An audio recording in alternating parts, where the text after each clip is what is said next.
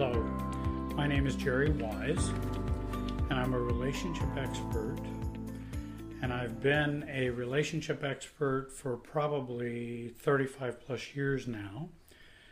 I coach individual couples and families in the healing and recovery process of self-differentiation. I'm the director of the Center for Self-Differentiation.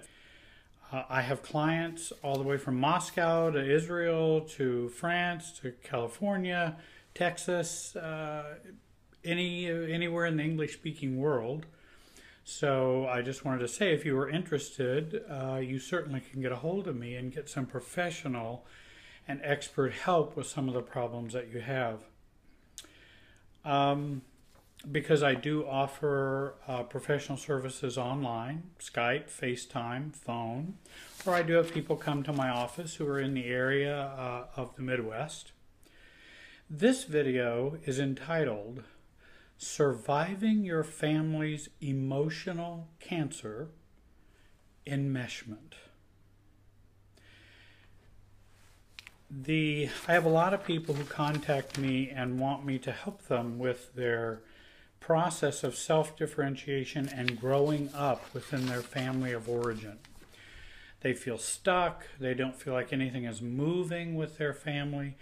They feel very frustrated, very angry. They will even say, hey, other areas of my life are going really well, but when it comes to my family of origin or my parents or siblings, it's just horrible. And I feel horrible and I get triggered and I'm reactive. But yet I can be the vice president of a company or a program manager for a very large, multi-million-dollar project. But yet when it comes to my family of origin, I seem like I'm still a kid. And it's so miserable and it's so frustrating. It affects my marriage. It affects all kinds of things. And they will contact me and say, Jerry, can you give me some help? So the cancer, the emotional cancer of family of origin, is what I call enmeshment. Now, why do I use that harsh term of cancer? Why would I use such a deadly or harsh disease to kind of... Well, because there are some similarities in that cancer is an overabundance of something that we don't need. Cancer cells are replicating and dividing way too much for the healthy body, and if too much of that is occurring, it becomes toxic and deadly. And I hear these kinds of things from folks and comments, and emails and letters and phone calls. My family is so dysfunctional. My family is so toxic, and so toxic to me, even toxic to other people. My family drives me nuts. My family is so hurtful. It's so shaming. It's so guilt-centered. And I just can't stand it. Why can't I stand it? What is wrong with me, Jerry? I can't talk to my dad, and my mother is so critical, or she never listens. Or dad is so mean and mom is so mousy and passive, and it just drives me nuts and I can't deal with it. I couldn't deal with it as a kid and I can't deal with it now as an adult. So oftentimes they will say, so Jerry, do you suggest I just cut off from them and never talk to them again?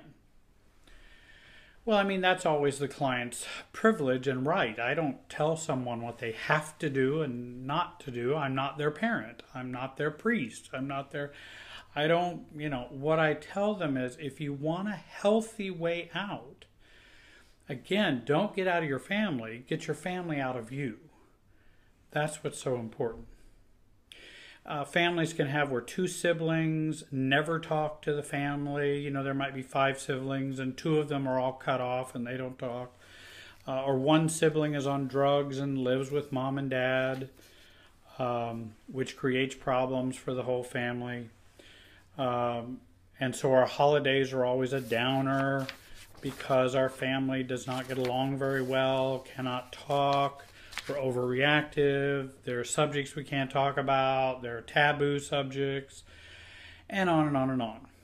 Fear I'm going to hurt my mother, fear I'm going to hurt my father, fear if I do this I'll have a heart attack, or fear if I do this they won't love me anymore. And so I can't have any kind of normal, healthy conversation with my parents, some say, unless there's a crisis or we're talking about somebody else. All of these are symptoms and traits of that family of origin emotional cancer called enmeshment. My mother comments on everything I do and has opinions about everything as well. And has opinions about everything I do, everything I think, everything I feel, everything I wear,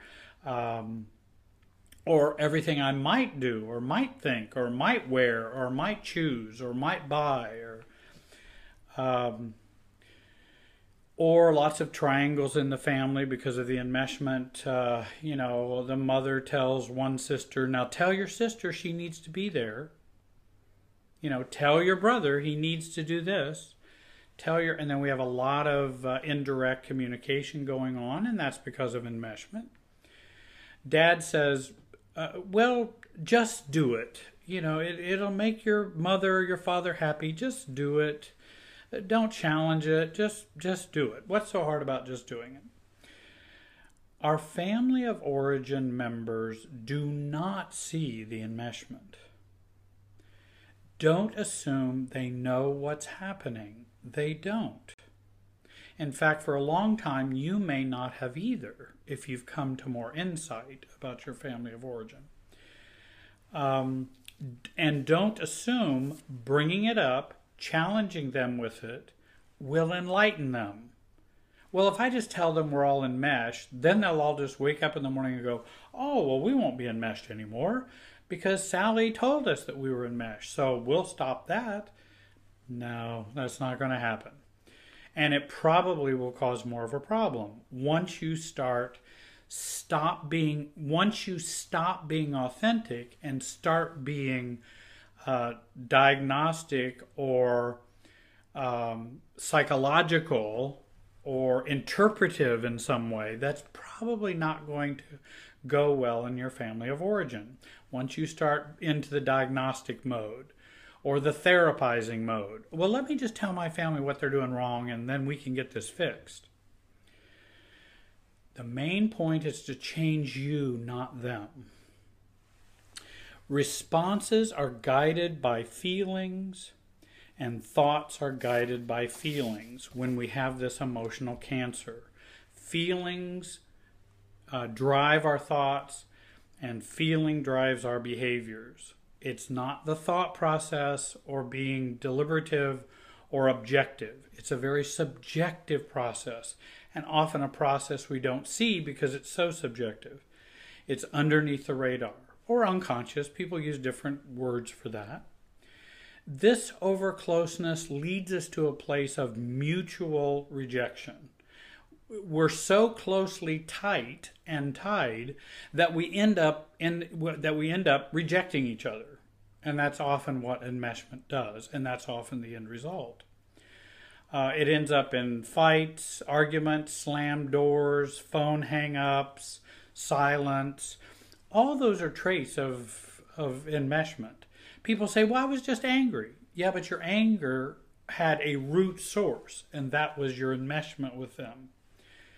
We still have an emotional umbilical cord attached to our parents or to our family of origin. And that's that emotional cancer I'm talking about. The without you, I'm not okay feeling of enmeshment, or without you being who I need you to be or want you to be, then I'm not okay feeling. That's enmeshment. There's a low tolerance for differences or differentiation. In other words, we can't handle that you might disagree with how we feel about things or where we think things should go or how you should parent or whether you should buy that house or not, or it really should run through us because we need to be very much alike. That's that pull of enmeshment. We must think and feel alike. We must be as one. Now, what's interesting is that, there was a time when that was essential. But that was many, many years ago when we were infants or dependent in a very natural way in our development. The thing is, families grow up, but they keep the infantile or they keep the emotional dependence going. And sometimes they even keep the physical dependence going. We'll pay your bills. We'll take care of you. We'll support you. So you don't have to have a job. I mean, parents will even go that far. When we have this enmeshment, we must give up self to be in the relationship. And we've always given up self to be in the relationship. Then we always give up self to be in a relationship with adult partners or spouses. And we don't find self to be in the relationship. Because if you find self, that's going to challenge the relationship. And as I've said, every human being begins and enters the world totally dependent on others. Totally natural and appropriate. But where have we grown from there? And many times we've kept the emotional dependence going. And many families want that to go on. Many families believe this should remain, and it is the norm, even though there's an aging process and a maturity process that wars against it. Because as we get older, we want to find a job, we want to establish our own family, we want to establish our own beliefs, our own family rules, etc. So maturation, growing up, wars against that enmeshment, but families fight against that very strongly. Even kids can fight against it as well. Dysfunctional families want it both ways and learn the messages. For example, grow up, but don't leave home, or don't leave me, or don't leave us. But grow up, be yourself, but let the family guide you and don't get too far away from who the family is. Be yourself, but not different from us or me. I call this, in a family of origin setting, parentism, which is, well, I'm your parents, so I have a right to ... Even when the child is 55 years old, 60 years old, 40 years old, 35 years old. I'm your parent, so I have a right to, and then you can fill in the blank. That's parentism, is what that is. And that's a continued enmeshment. No, you really don't have a right. I mean, you have a right to have your own opinion. I mean, it's a free country. You can have your own opinion. But that doesn't mean you have a right to violate boundaries, to not respect me as an individual or as an adult. No, that's not okay, even if you're a blood parent. So how is this a cancer? Because like many cancers, it's the toxic effect of too much of a good thing. Would you agree we all need water? Every human being needs water. We're, 98% water? And yes, we do need water. What would, though, drinking 20 gallons of water do to you? Probably kill you and kill a normal human being. But then the family would argue, but all human beings need water. Yeah, but I'm getting 20 gallons of it, Mom or Dad. I'm getting 20 gallons and I'm dying in the process. Well, I just don't think you have that right. We all need water, and water's important. So again, we kind of fog the issue, or we kind of detract from the issue. Because you can't argue that water is bad for us. Water is very good for us. So you can't argue it's bad. Well, but 20 gallons is not good. And in fact, as I'm going to talk about in a minute, closeness or togetherness is a healthy thing. Over closeness, too much togetherness, is what's toxic and cancerous for us emotionally.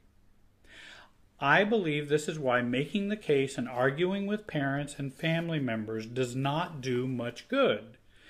It appears to them you're arguing water is not good for people. And that's how they hear it. Why would they be arguing that water is not good for people? But of course, that's not your complaint or your concern. You're saying 20 gallons of water at one sitting is not good for people. And our relationship is like having 20 gallons. Enmeshment is abnormal, as I just mentioned. Connectedness process is, enmeshment is an abnormal connectedness process. We do need connectedness, but the abnormalness of it is what enmeshment is. Just as cancer is an abnormal cell growth. They grow too fast, they split too fast, they take over other cells. So it's not that cells are bad, but a sick or toxic process, disease process, is bad. Cancer is too much cell growth. And again, for all my physician clients out there, and I realize I'm oversimplifying cancer, and so don't criticize me too much for my analogy.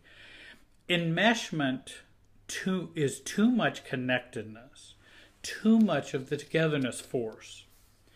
There are two healthy forces in emotional relationships from birth to death. One is togetherness, one is separateness. We need both. We need both. We need a balance of both. Too much of either process produces an emotional tumor that can end up being toxic cancer.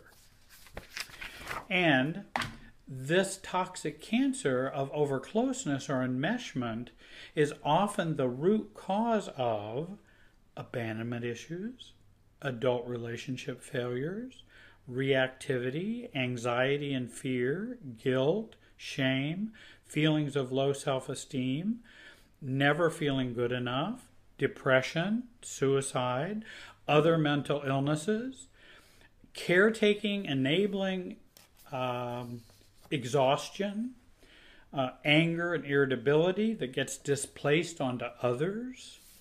Because when we are enmeshed and have an overcloseness to our family of origin, or even to other people, it spills out other places because it's too much of something.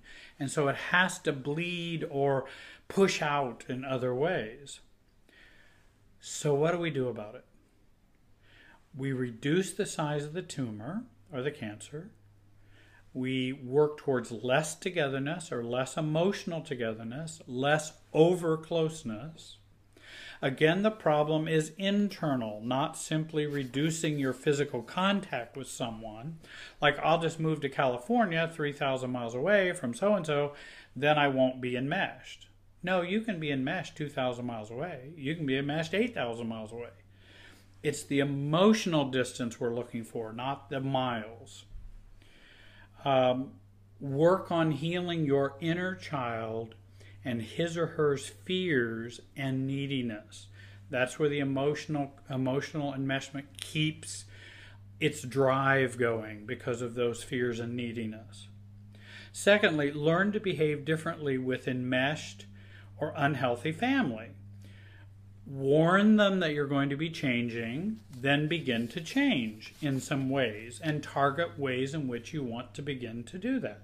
I have a video in which I talked about a family prayer that I was always expected to give at meals and at holidays because I happened to be a pastor at that time, and I didn't want to do that. Just because that was what I did for a living. That isn't what I wanted to do every time we got together. So I warned everyone that I didn't want to do it, wasn't going to do it. I think it should be shared around. And then when it came to it, I stayed quiet. And so you warn them, and then you proceed further with your actions. I would get a coach or a therapist who understands and uses a Bowen Family Systems approach to help you with self-differentiation. I've found it the most helpful and the most clarifying. Thirdly, don't worry. Perfection is not required. Self-differentiation is a way of life, a journey. It's not just an act. It's not a state where you just, okay, now I'm self-differentiated.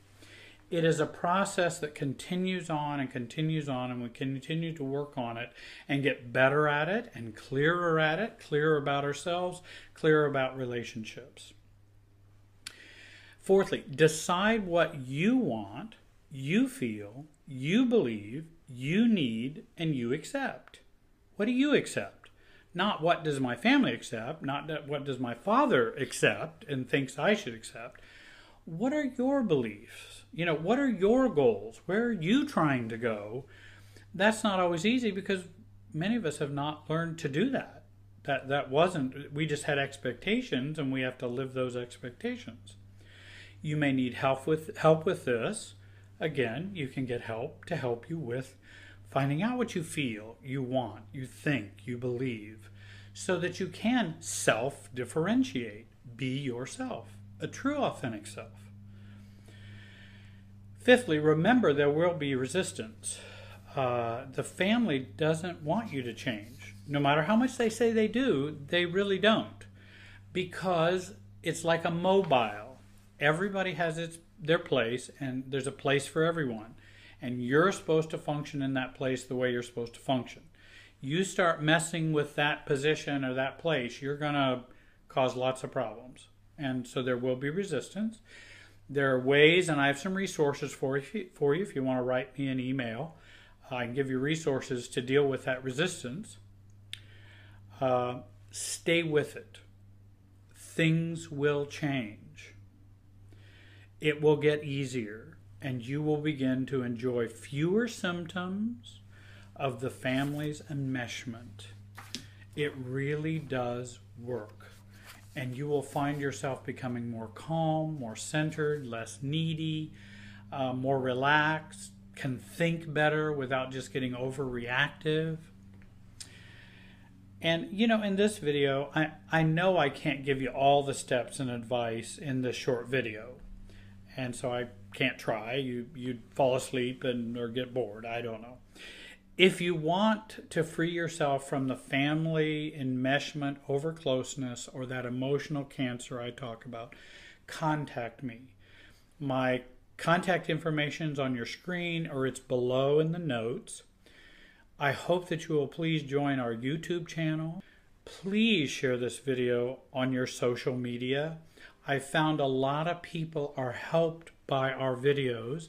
People have been helped by my videos.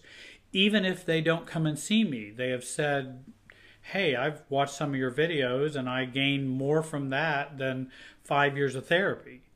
Because the videos are like therapy. I hope that you'll watch many of the other 100 videos I have on YouTube. And I want to thank you today for watching, and have a great day.